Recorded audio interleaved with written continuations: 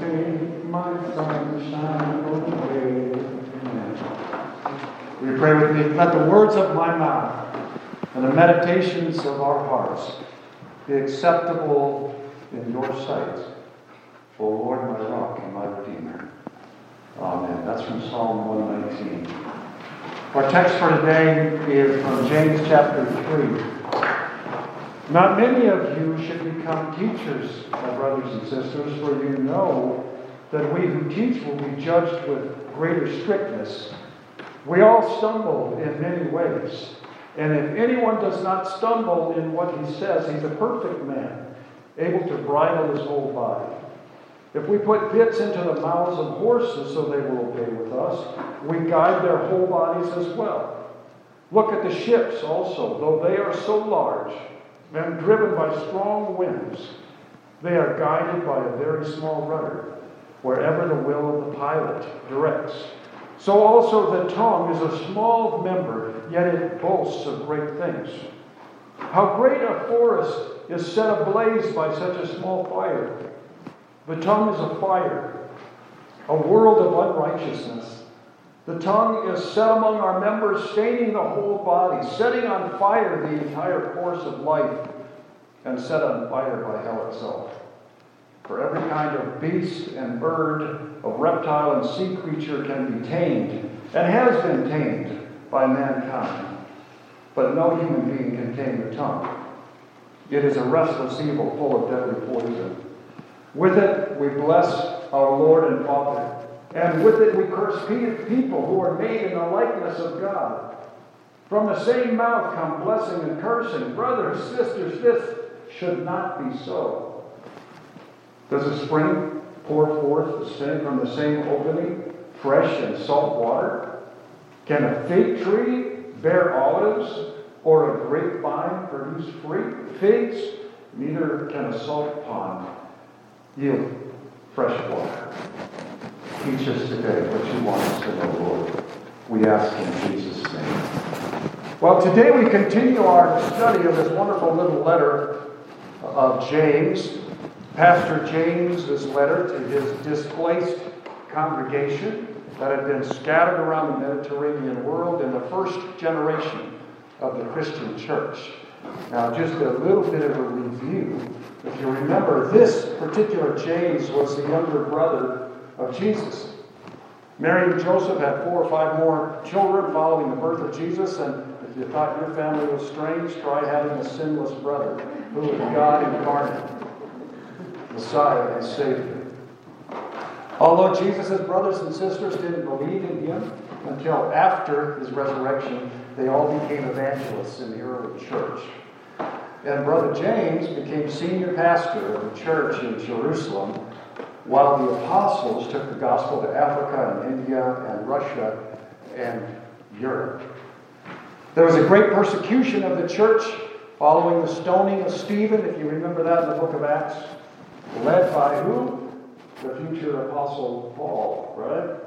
And many Christians in Jerusalem were scattered across the Mediterranean basin. And they found themselves, like you, but hey, congratulations, without a pastor or a community to support them. So Pastor James, back in Jerusalem, sends them a letter.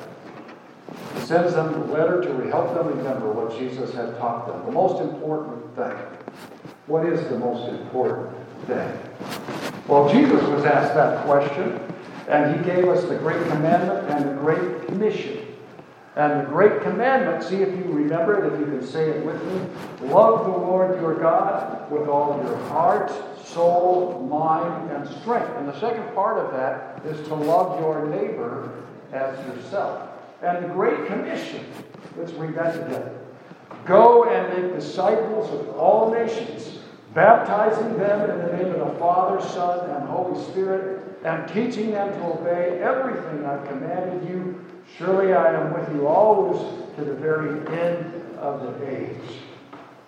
This is the job description of every Christian. You can't do it, however, without the Holy Spirit living within you.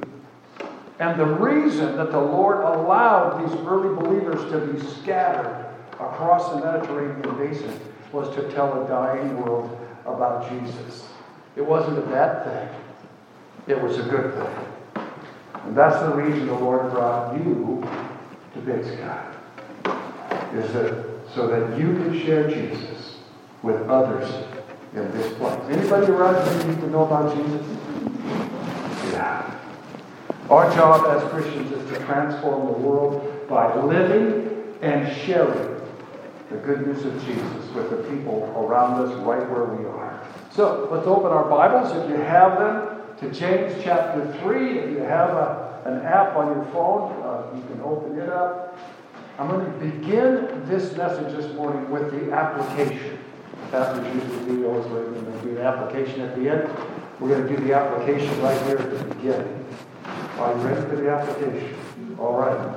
If we want to change America, if we want to change Big Sky, if we want to recover truth and integrity and grace in our dialogue with one another, in our politics and social media, in our homes, then it's our hearts and our words that must change. Our lives need to be continually transformed by the Holy Spirit. Are you with me so far? Good. 2 Chronicles 7:14, way back in the Old Testament, puts it this way. And this is God speaking to His church. This is God speaking to us gathered here this morning. Let's read it together. If my people who are called by my name will humble themselves and pray and seek my face and turn from their wicked ways, then I will hear from heaven and forgive their sins and heal their land. This isn't about the other guys. This is about us gathered here this morning. We have a communication problem in our nation, in our homes, in our marriages. Too often we're like feuding children, and we're stuck and we don't know how to fix it. But as long as we remain in denial about our problem, or continue to blame or accuse one another, nothing is going to change in this communication crisis that we find ourselves in. Change begins when we humble ourselves and repent of the ways we've used our tongues and our words to lie or deceive or complain or gossip or ridicule or criticize one another in unfair ways. Now, I've got to be honest with you. My family is here. My wife and my daughter are here. And they can bear witness how far short that I have fallen. We're all in this boat together. The Bible says we've all sinned and fallen short of the glory of God. And anyone who thinks they're without sin in how they use their tongues is only fooling themselves. Wicked words flow out of the wickedness that is in our hearts. And only the Lord can cleanse a sin-sick heart and deliver us and forgive us for the ways we have misused our words.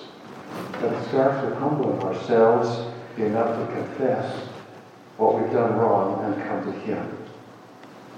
We must decide if we want our tongues to be governed by the world around us and fall into the habits of the world around us, or if we want our tongues to be controlled by the wisdom of God. We know about the wisdom of the world. The wisdom of the world uses the tongue to destroy and control others, either through deceit or through put-downs or criticism, murmuring, gossiping. The world's wisdom is foolishness compared to God's wisdom. And the day is coming when that will be clearly seen. Think for a moment about what happened at the cross. On one hand, there were the tongues that were controlled by the wisdom of the world. They stood around that cross cursing and swearing and lying and accusing. And they were proud and they were arrogant and they were scoffing and critical and abusive and vicious. They thought they had the upper hand. But their words were the words of death. But on the other hand, there was Jesus. And His words were words of life. His words were the words that had called the world into existence. His words spoke forgiveness, grace, love, mercy, and healing. And his words were the words of life. We were all there under the cross. And every word that we have ever misused as a weapon to hurt someone else, to curse or swear or lie or deceive or condemn, put one of those stripes on Jesus' body. And drove those nails into his hands and his feet. Pastor James observes, with the tongue we praise our Lord and Father, and with it we curse men who have been made in God's likeness. Out of the same mouth comes praise and cursing. Brothers and sisters, this should not be so. Can fresh water and salt water flow from the same spring? So how do we change this terrible habit we've fallen into? We run to Jesus. We run to him. He's our only hope. Psalm 111 says, the fear of the Lord, submission to the Lord, is the beginning of wisdom. And wisdom is the ability to handle this power we've been given, the power of our tongue. The Roman world in which Pastor James' congregation was living was filled with words, but they were empty words. The Romans were big into oratory. They loved speeches, but nobody expected the speeches to mean anything, and they certainly didn't expect the speeches to tell the truth. What mattered was the entertainment value.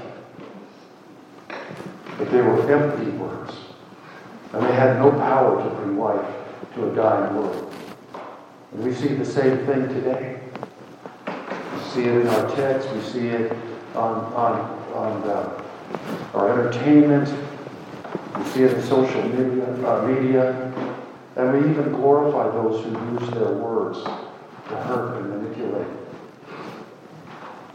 But we no longer expect to hear much truth in all of these words that surround us. How different Jesus' words are. Jesus' words are filled with truth and with grace and with power. Grace and truth come from Jesus Christ. And he is the only source. Jesus' words change things for the better. Jesus' words change people. They bring order to confusion. They are unlike any words that we can find anywhere else in the world. People have never heard words like the ones that he spoke. And they still haven't. Not unless we share them. Jesus' words still heal the sick and raise the dead and forgive sin.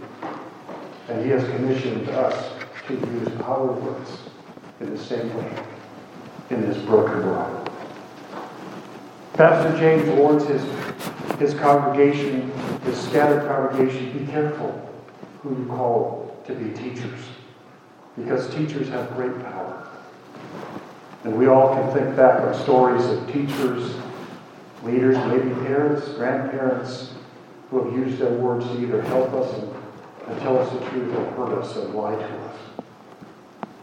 That's scary because all of us teach somebody. All of us have taught somebody. How truthful have our words been? May God have mercy on us for the mistakes we have made. James implies that teachers should use their words with fear and trembling because of the great responsibility we've been given.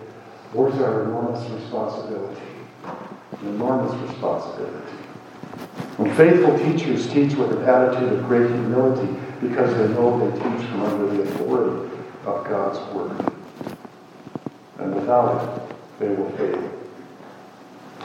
You know what the hardest time of the week is for most pastors? It's the Sunday afternoon. When we think back upon what we should have said and we didn't. Or what we should not have said and we did. Parents experience the same thing. The good news is the Lord promises that if we will humble ourselves and if we will do our best, that he'll bless the desire of our hearts and he'll speak words of life through us. How incredible. How incredible. And a day is coming when he will say to his faithful, well done, good and faithful servant. It's never about us. Our next breath, our past, our future is about Jesus. And every word that comes out of our mouth either brings him glory and advances his kingdom, or brings him grief and resists the coming of his kingdom. So how's it going with the words that have been coming out of your mouth? Does the way that you talk need to change? Do your words bear the breath of heaven? Or do they bear the stench of death? Jesus warned us a day is coming when every word we have ever said is going to be heard before the throne of heaven. That's terrifying. Is there any hope for the failures that we have done? Is there any way to erase all of that? To wipe out the echoes of our deplorable words? Yes, there is. His name is Jesus. He came to save sinners. He has the power to make all things new. His blood shed on the cross can wipe away the sinful words of our past as if they never happened. And it's not only the words we spoke, it's the words we should have said, but we never said. The prophet Isaiah tells us that though our sins are as permanent as scarlet, the Lord can make them as white as snow. He promises that he will put our sin as far away from us as the east is from the west. He will remember our sins no more. He will transform and change our hearts, and he can purify and cleanse the spring that flows out of our hearts and across our tongues. But we need to humble ourselves before him and confess our sin. 1 John 1:9 says, if we will confess our sins, not only will forgive us, but will cleanse us from all of our unrighteousness. So let's go back to the application. Has the world, the devil, and our own sinful nature poisoned the spring flowing from your heart? Have you fallen into habits of misusing your words? Maybe you've misused God's name in order to gain acceptance from others. Maybe you've criticized and abused others as a means of lifting up yourself. Maybe you've used your words to curse, swear, lie, or deceive. The Bible says that's a sin before God, and it's poisoning your life. Not only poisoning your life, it's poisoning the lives of the people that are around us. And you need to repent because it's separating you from God. You need to confess it and ask God to forgive you, and then ask those that you have abused or deceived to forgive you. We'll do something a little bit different. Men, would you please stand? The men and the boys. The men and the boys in the room. Men, the Lord has given you responsibility for leadership in this world. In your marriages, with your children in the workplace. And that means leadership in the way you speak. In the way you use this gift of language. Research indicates that on the average, we men will speak 1/3 as many words per day as women. But that also indicates that your words carry great weight in the lives of your children and family. Satan works overtime to tempt us to misuse our tongues, to exalt ourselves, control others, and men particularly, times when we're silent when we should speak. I don't know how many people have talked to me and told me, my dad never told me he loved me. If you've fallen into this trap, would you join me this morning and humble your heart and ask God to forgive you? Ask him to purify your heart with the words that are flowing from your mouth are the words of Jesus. The words of life, not words of death. Women, girls, would you stand? Men, stay standing. The Lord created you to be much more adept at language than the men that are beside you. He gave you many more words than the men around you. Research indicates you'll speak 3 times as many words in the course of managing the relationships that fill your life as the men beside you. Your words have far greater power than you realize. You've been hurt by the words of others. And you've hurt others with your words. Don't misuse the power the Lord has given you. Satan works overtime to tempt you to use your words. To nag, to criticize, to gossip, to abuse others. If you've misused your tongue to destroy rather than build up, humble yourself and ask the Lord to forgive you. Ask the people that you have used to forgive you. And ask the Lord to change what's coming out of your heart and through your mouth from bitterness to a spring of sweet and living water. Brothers and sisters, in a moment, we're going to be preparing for communion. If you have business to take care of with the Lord regarding the use of your tongue, the habits of your tongue that you've fallen into, then I ask you to do that. If you want, you can simply sit where you are. You can bow your head there. If you want, you can even come before the Lord up here. It's up to you. Ask Jesus to cleanse and transform your heart so that the words coming from your mouth are words of life. Would you pray with me? Holy Spirit of God, you are the breath of God, and you carry to us the words of life. We need your help. The world, the devil, our own sinful nature has infected and poisoned our hearts and our words. We have not spoken the way we should. We have been silent when we should have spoken out, and we have spoken out when we should have remained silent.